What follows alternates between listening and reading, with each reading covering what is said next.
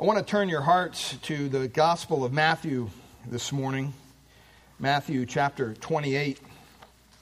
And I want you to understand that Matthew's Gospel, we've gone through this. We spent several years going through the Gospel of Matthew, and we believe here that we teach through the Bible book by book, verse by verse. It allows me not to get up on a little hobby horse every week and preach about something that I want to preach about. But Matthew's Gospel is not just a random collection of facts or thoughts that were put together. It has a plan. It has a purpose. And at the end of Matthew chapter 28, it basically leads up to God's planned conclusion. That being the climax of everything else throughout the entire book, that being the resurrection of our Lord and Savior Jesus Christ. That's the central event. The resurrection is. It's also the central event in God's redemptive history. The resurrection is the cornerstone of the Christian faith. Everything that we are, everything that we have, everything that we hope to be is contained, is predicted on the reality of the resurrection of our Lord and Savior Jesus Christ. You know, there would be no Christianity if there were no resurrection. Jesus would have just been another guy that was a religious fanatic and died on a cross and was buried. And people may have gone to see his tomb, his gravestone. The message of Scripture has always been a message of resurrection hope. A message that death is not the end for those who belong to God. The Bible teaches that for the believer, those who follow the Lord Jesus Christ, death has never been an end, but rather it's simply a doorway that leads to an eternity with God. We see that throughout Scripture. I just want to, in an introduction, just share some thoughts with you. In the Old Testament, Abraham willingly obeyed God's command to sacrifice his own son. You've probably heard of that story. His own son Isaac, he was asked to sacrifice him. Why? It says, because in faith he considered that God is able to raise men even from the dead. The resurrection just isn't a New Testament thought. The psalmist declares over and over, Psalm 49:15, God will redeem my soul from the power of Sheol or hell, for he will receive me. And in Psalm 73 it says, with thy counsel thou will guide me, and afterward receive me into glory. Isaiah in Isaiah 26 proclaimed, your dead will live, their corpses will rise. Even in Daniel, in the prophetic book of Daniel, chapter 12, it says that one day the people of God will awake to everlasting life. Hosea says in Hosea 6:2, he assures the believer that the Lord will raise up all believers to live before him on that day. And we've all heard of the book of Job. Poor guy Job that had all the wrong things go with him in his life. But in Job chapter 14, verse 14, he says, if a man dies, will he live again? He asks a question, and then he declares this, all the days of my struggle I will wait until my change comes. That ancient man of God even foresaw the reality of resurrection, proclaiming to his three friends, Bildad in particular, that tried to give him advice in Job 19. He says, I know that my Redeemer lives, and at the last he will take his stand on the earth. Even after my skin is destroyed, yet from my flesh I shall see God. It's been the promised hope of God throughout all of history. A hope predicted on the resurrection of Jesus Christ.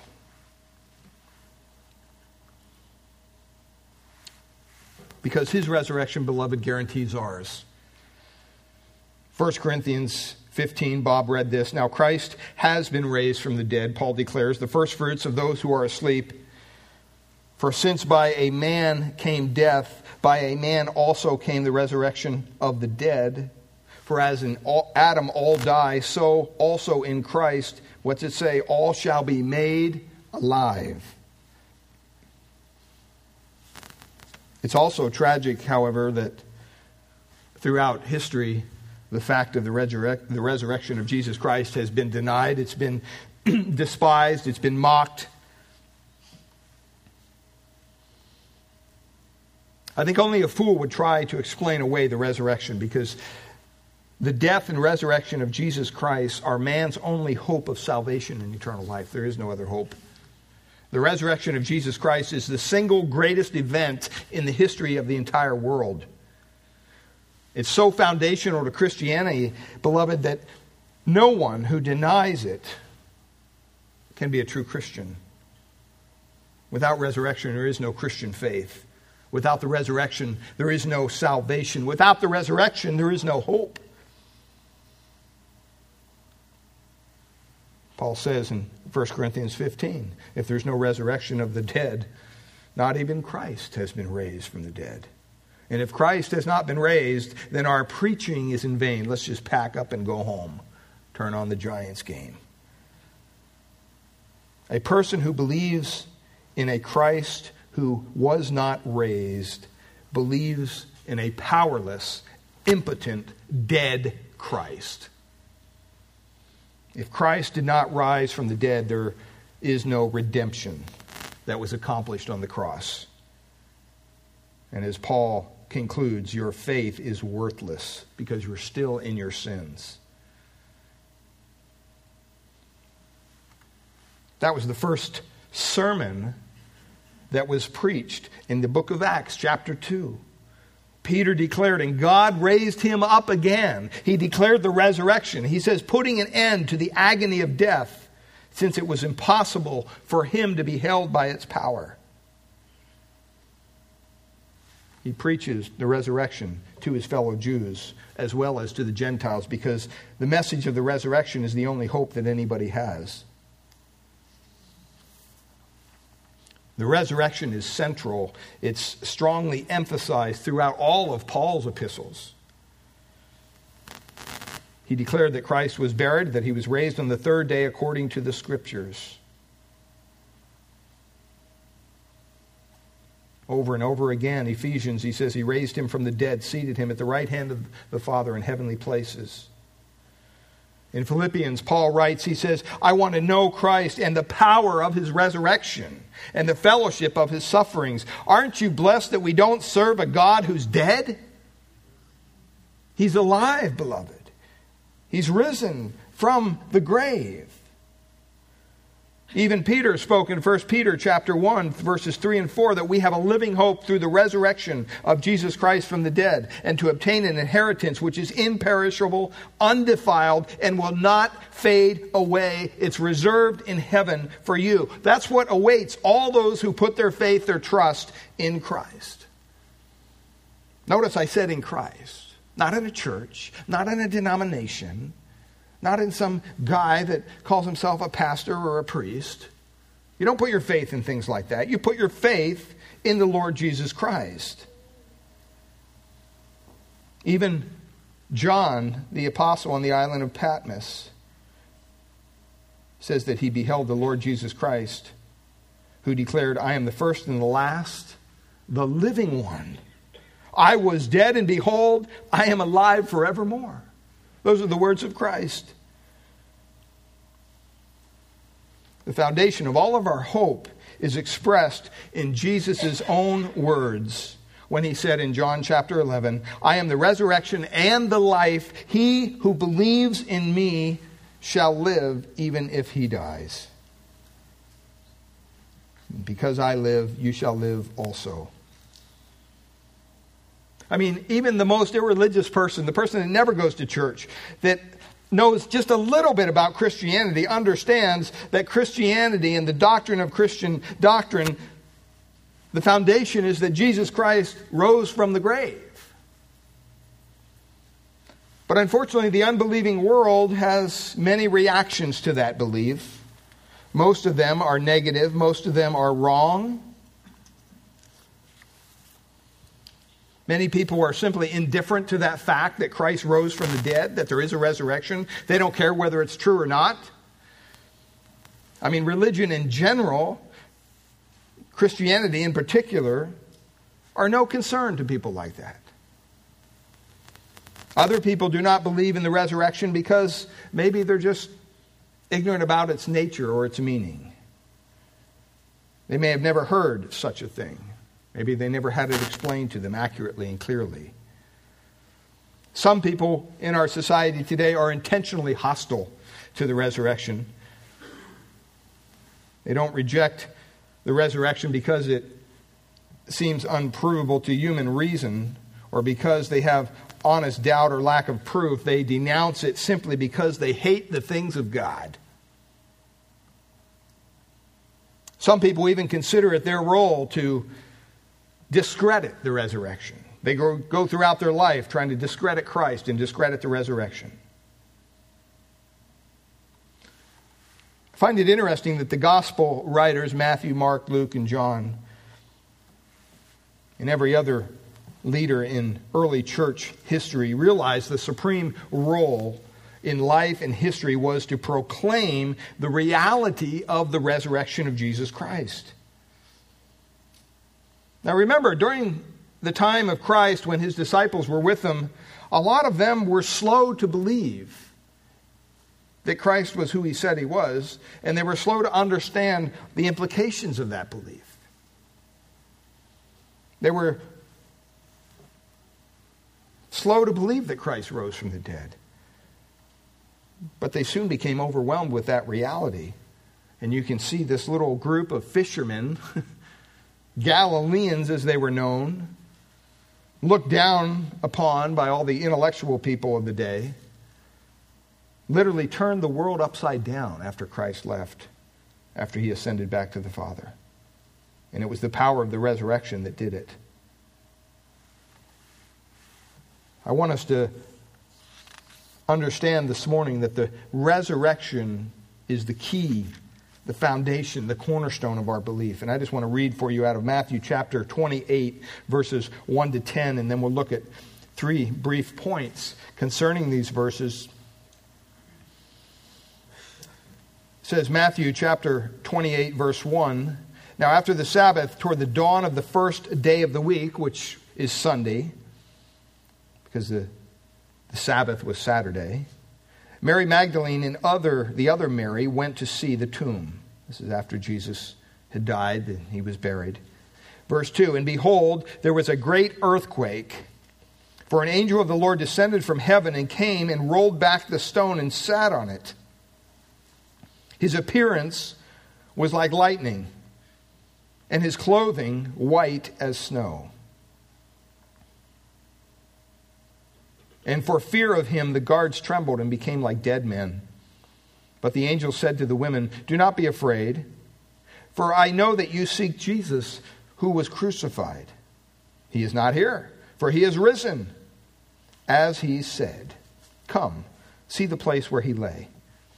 Then go quickly and tell his disciples that he is risen from the dead, and behold, he is going before you into Galilee. There you will see him. See, I have told you.'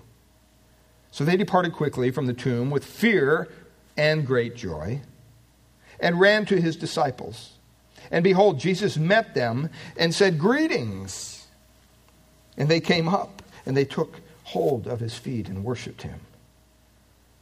Then Jesus said to them, 'Do not be afraid.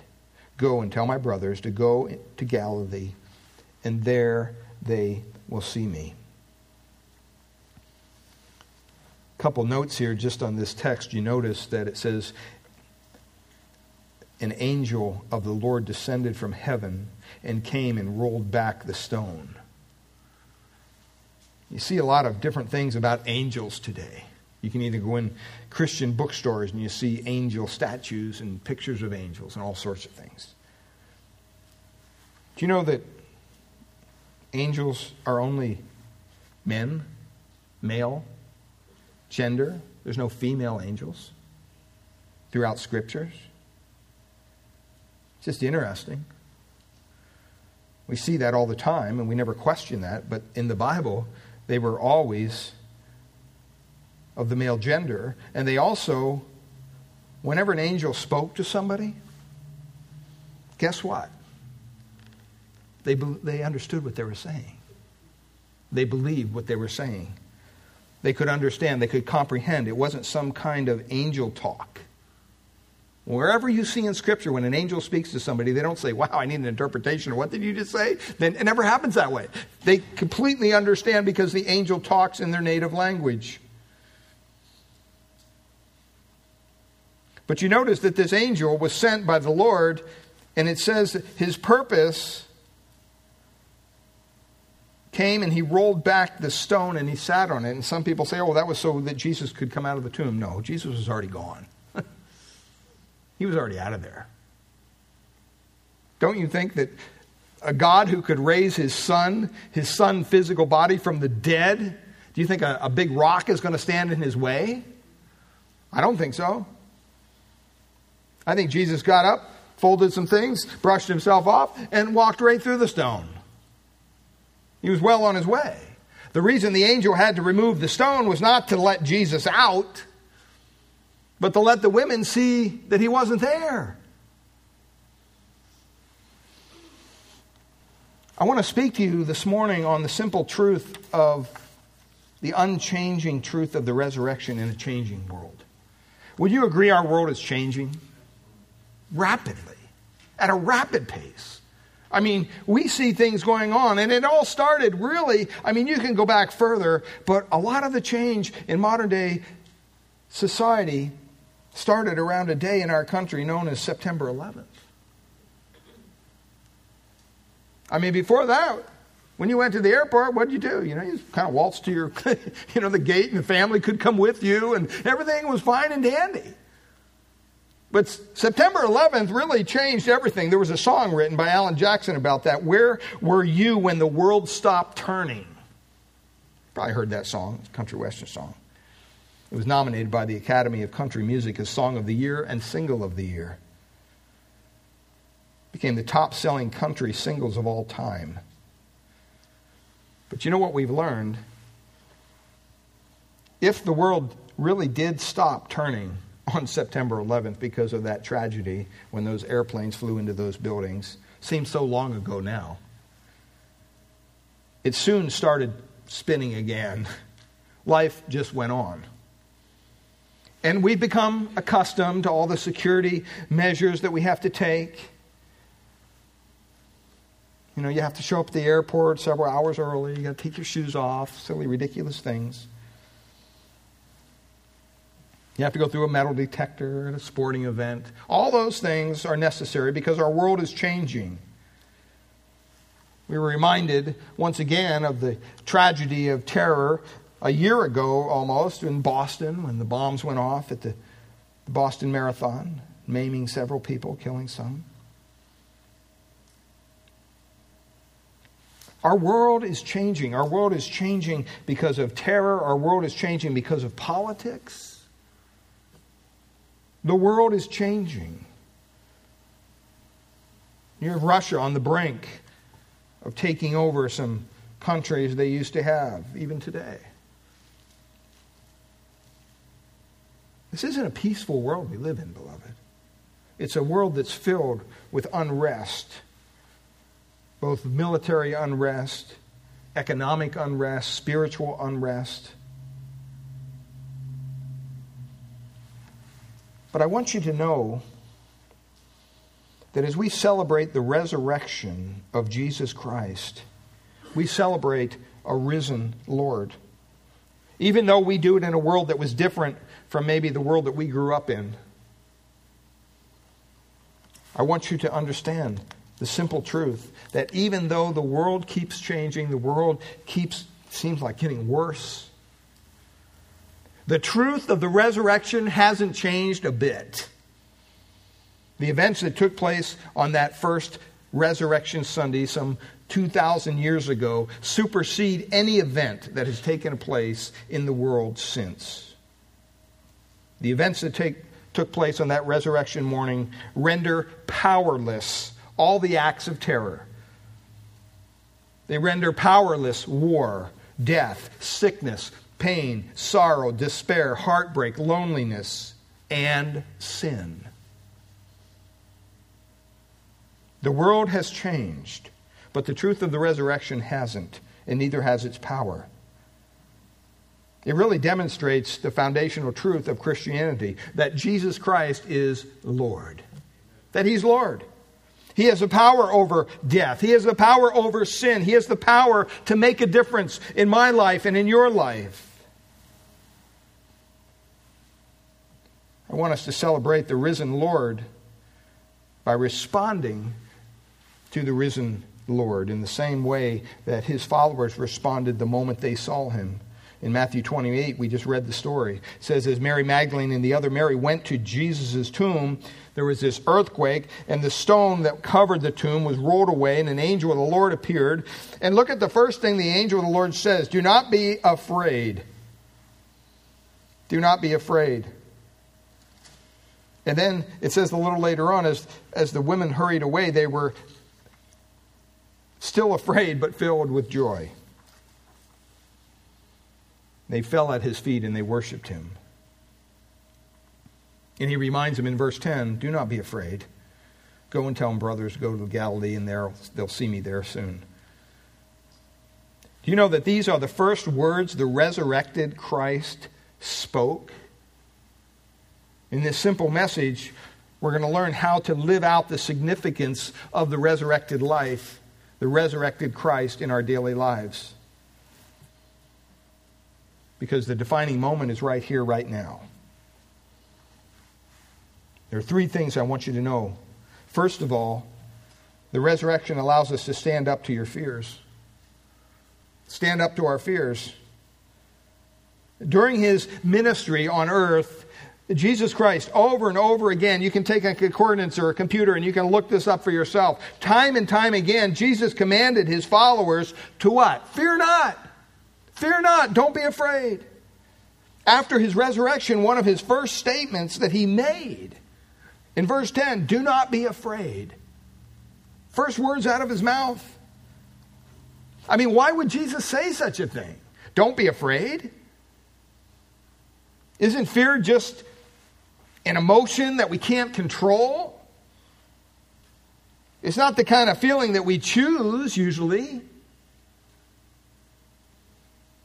Typically, fear hits us like a tidal wave when we're least prepared.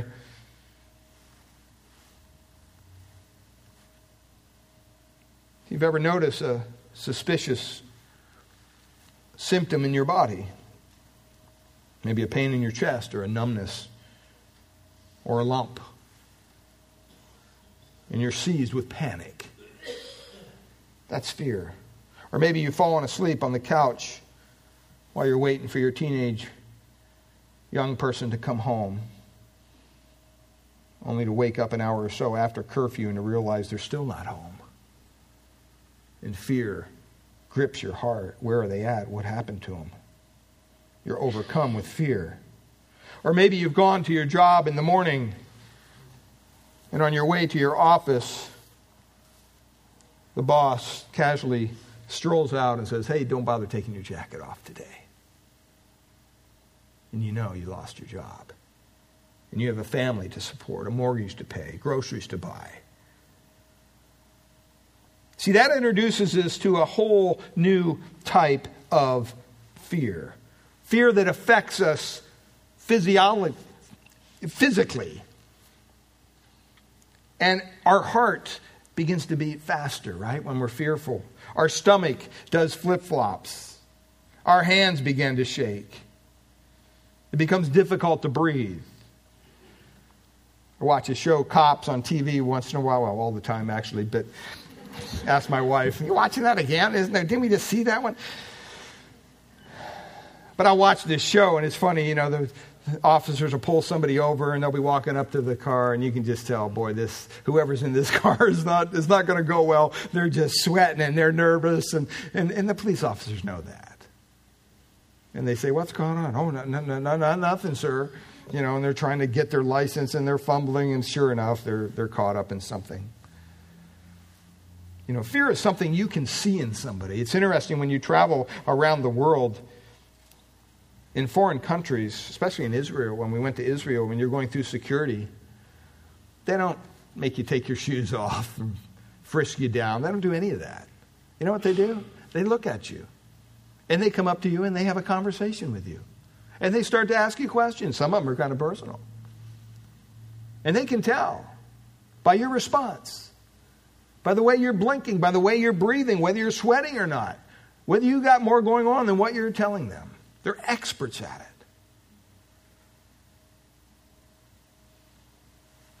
I mean, isn't it just a matter of choice?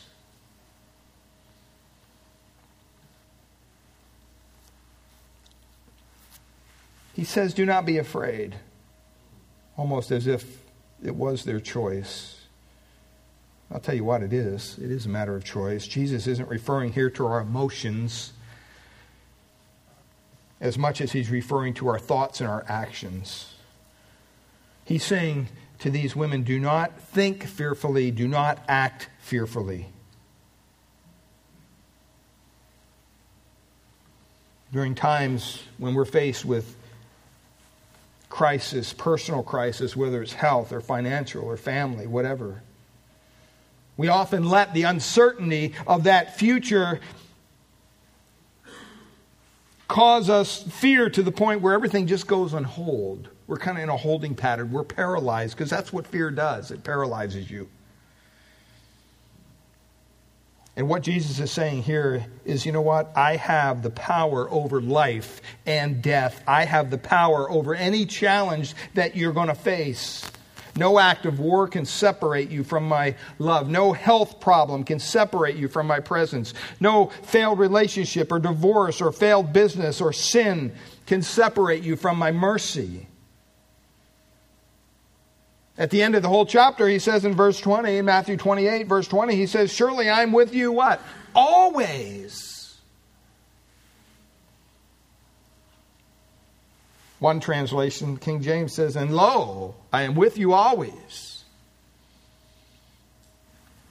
And a pilot said, I don't like that verse. Lo, I am with you always. You mean he's not with me when I'm up here at 30,000 feet? That's not what Jesus is saying, but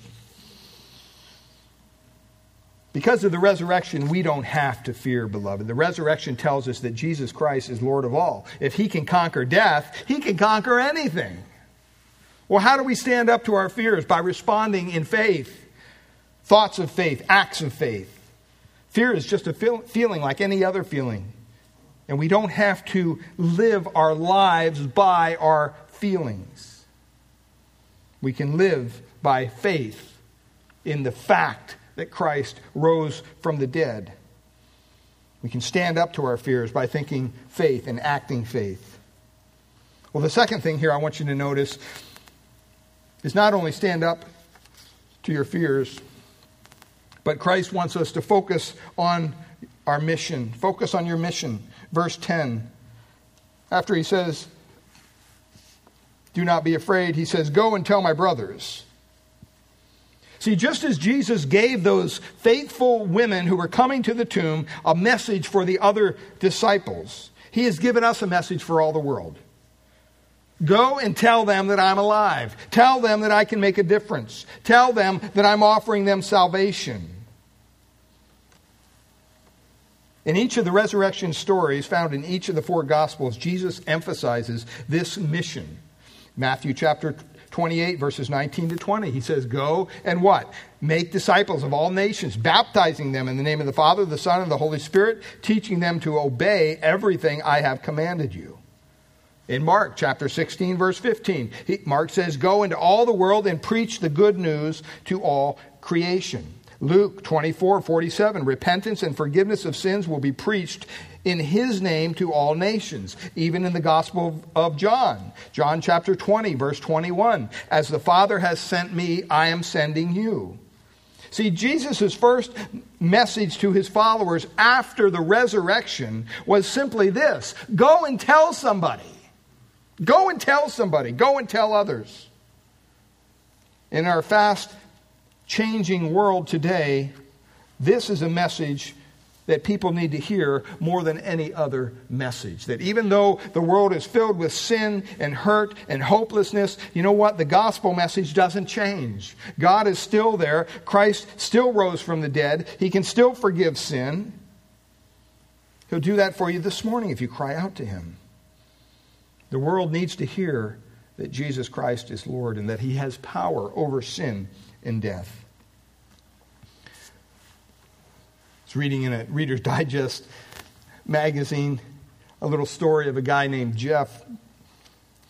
And Jeff goes on, he tells this story about when he was only 12. And he says him and a couple of his friends were out in their backyard playing baseball, and accidentally he threw kind of a high pitch, and it went over the batter's head and right through somebody's window in the next yard. And they quickly looked around to see if anybody had seen. Nobody had seen. The only witness was Jeff's younger brother. So Jeff knew what he had to do. He went over to his younger brother and he said, "Hey, I need you to keep quiet about this. I don't want to get in trouble, and I'm going to give you some candy." Jeff's younger brother said, "I don't want any candy." "Okay, well, you know what? If you keep quiet about this, I'll give you one of my baseballs." "I don't want your baseball." All right, I'll give you one of the baseballs and my new glove. Just don't say anything to anybody. The younger brother looked right at him and said, "I don't want a baseball or your new glove." And his brother Jeff looked at him in his exasperation and just said, "Well, what do you want? What do you want?" His little brother looked right at him and says, "I want to tell."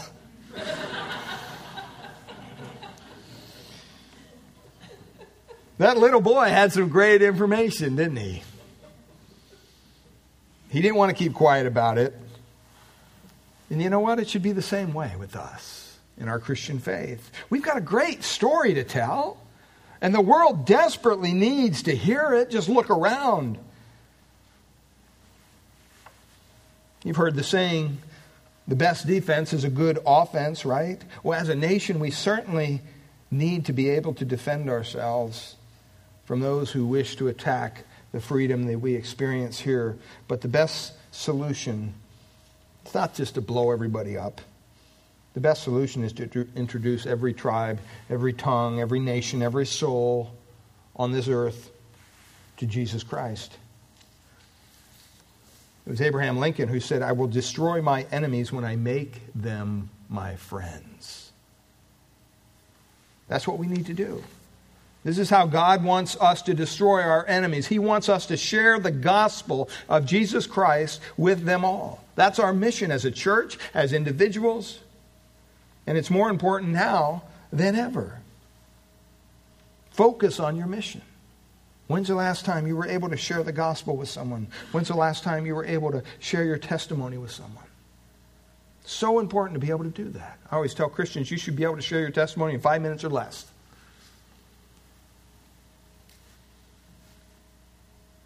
Well, the third thing I want to share with you this morning is not just that we should be able to stand up to our fears and focus on our mission, but also to understand that we can rely on His promises. He says in verse 10 there, Matthew 28, "Do not be afraid. Go and tell my brothers to go to Galilee." And then he makes a promise. Look at what he says. "There they will see me." What's he saying? He's saying, you know what? You say what I tell you to say, and I'm going to show up. Just do what I'm telling you to do, and I'll be there.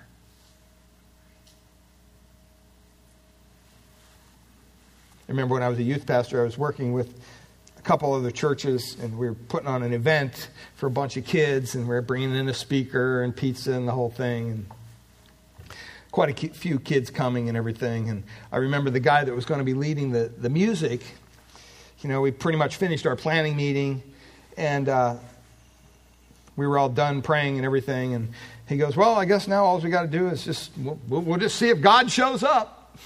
I kind of looked at him. That's kind of a weird thing to say. I thought that was just kind of odd. I didn't say anything. I just thought, what do you mean if God shows up?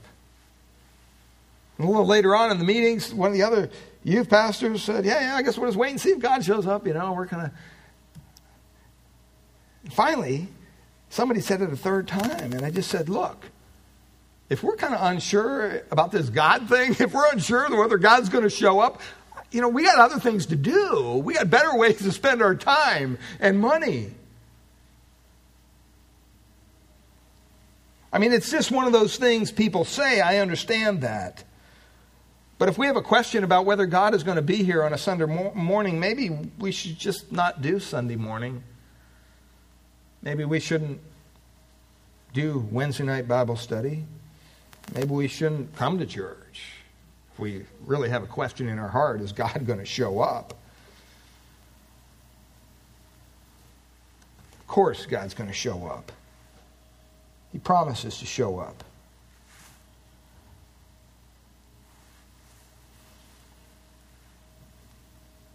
The fact is, if Jesus doesn't show up, the church is powerless. There's no power in a church without a risen Lord. There's no power or hope in just socially feeding the poor. There's no power in having a bunch of church programs. Our hope is in the power of Jesus Christ, that He can change lives.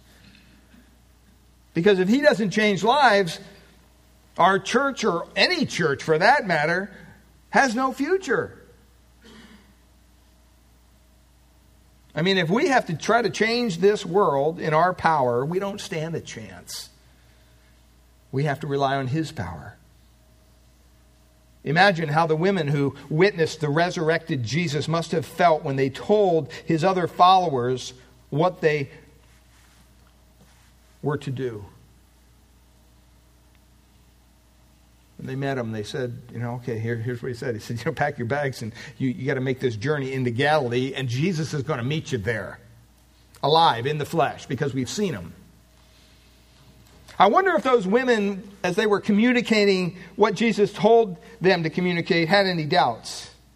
I wonder if maybe they second-guessed themselves.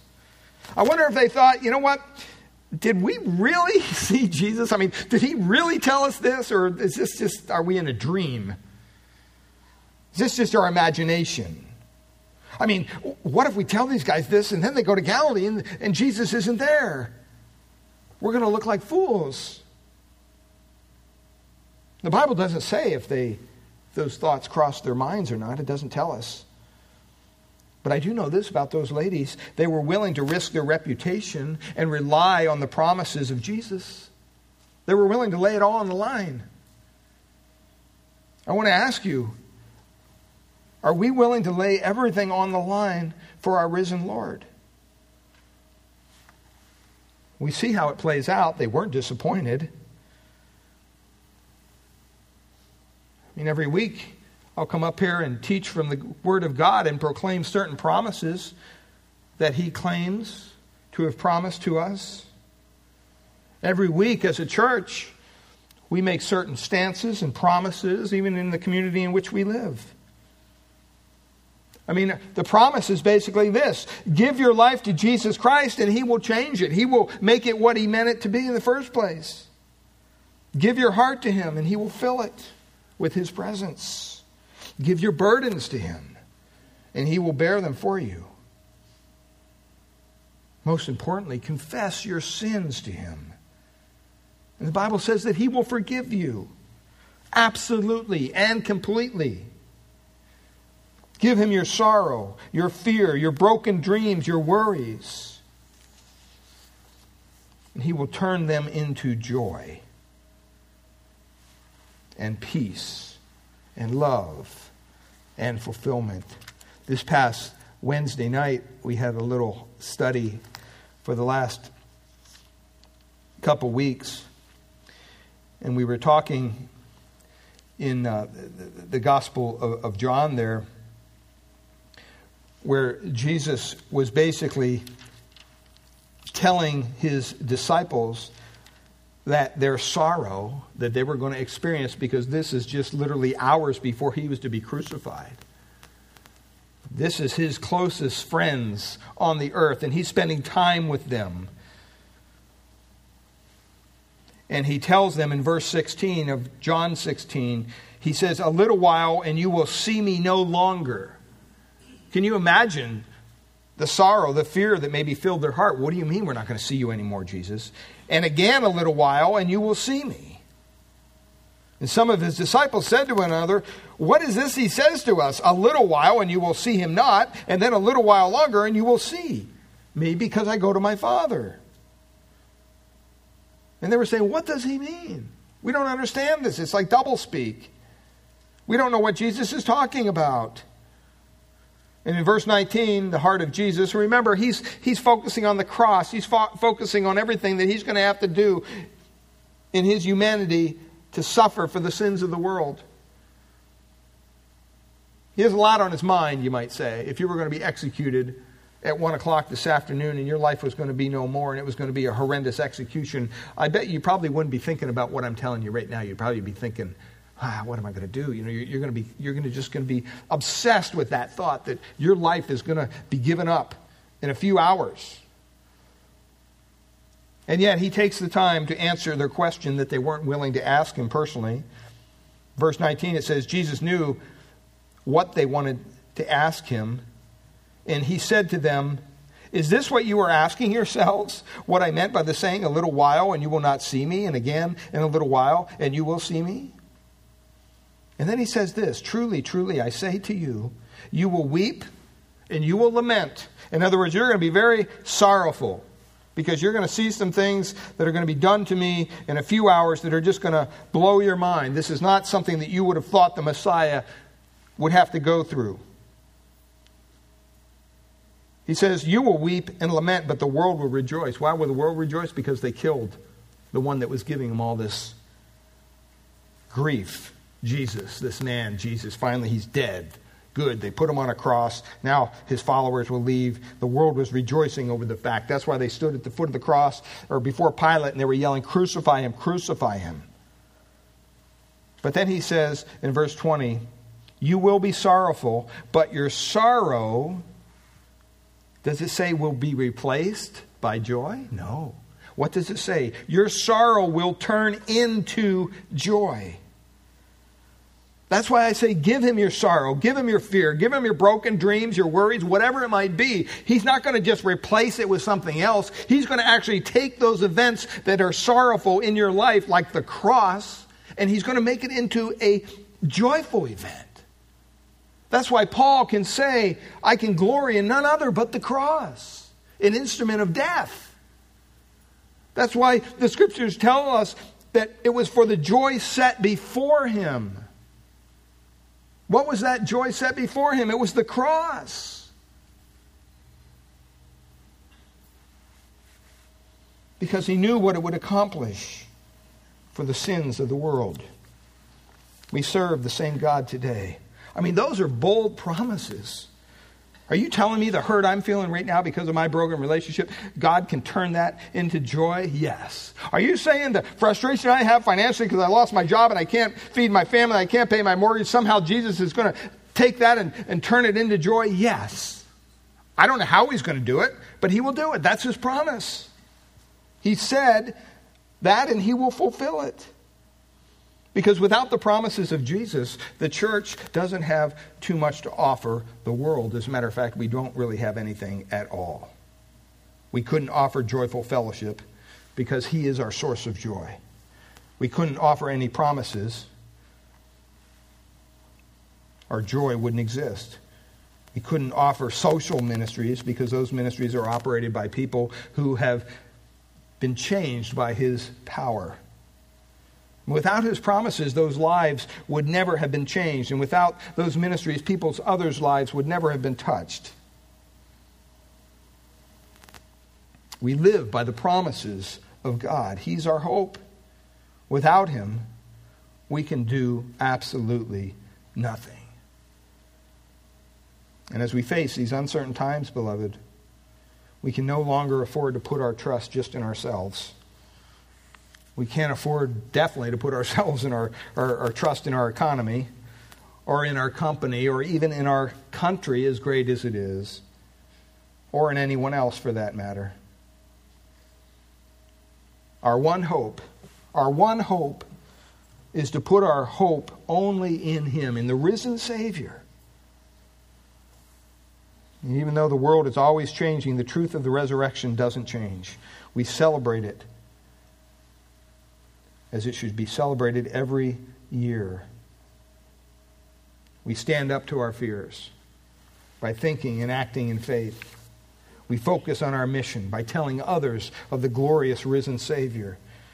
We rely on His promises to show up in our lives and in the lives that we communicate the gospel to. Here today, you understand some things maybe you didn't understand when you came in. You understand why Jesus died. You understand that He died. You know that He died for you. He died for your sins. You know that the Scriptures say that He rose from the dead. Those questions have all been answered. The question that God is asking you today is pretty simple. It's very simple. Who is Jesus Christ to you? Who is Jesus Christ to you? That's the inescapable question. Because I'm here to tell you, He alone can redeem you. He can purchase you, free you from the power and the penalty of your sins. He alone can transform you. He can restore you to fellowship with your Creator God and give your life eternal purpose. He alone can do that. Church can't do that for you. Trying to live a good life isn't going to do that for you.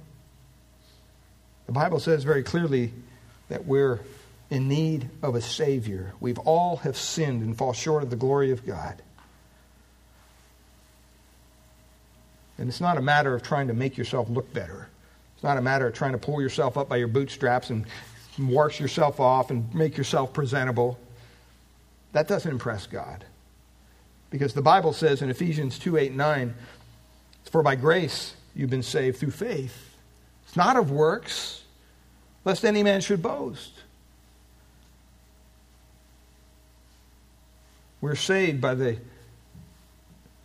faith that we put in the risen Lord and in His work on Calvary. Will you turn from your sin this morning? Will you believe in Jesus Christ as your Lord and Savior? That's a decision only you can make, but you can make it here, even now in the quietness of this moment. Let's pray. Father, we thank You for our time in Your Word here this morning. Lord, I pray that as we desire to stand up to our fears and focus on our mission and rely on Your promises, Lord, that You would lead, that You would guide us. Lord, I pray for any here this morning within the sound of my voice, if they have yet to put their faith, their trust in the risen Lord. He wants you to come to Him. He wants you to bow your knee to Him. To make the simple statement of faith, Lord, be merciful to me, a sinner. Be gracious to me, God. Show me the way of salvation. There's not a person in this room who could claim to be sinless, perfect in every way. We've all sinned in a myriad of ways. We've dishonored God because God is holy. But the one thing that is clear is that God has provided a way out through His Son, the risen Son. When He died on that cross that Friday many years ago, His last words were, "It is finished." He didn't mean His torture was over. He meant the payment for sin has been made. It's complete.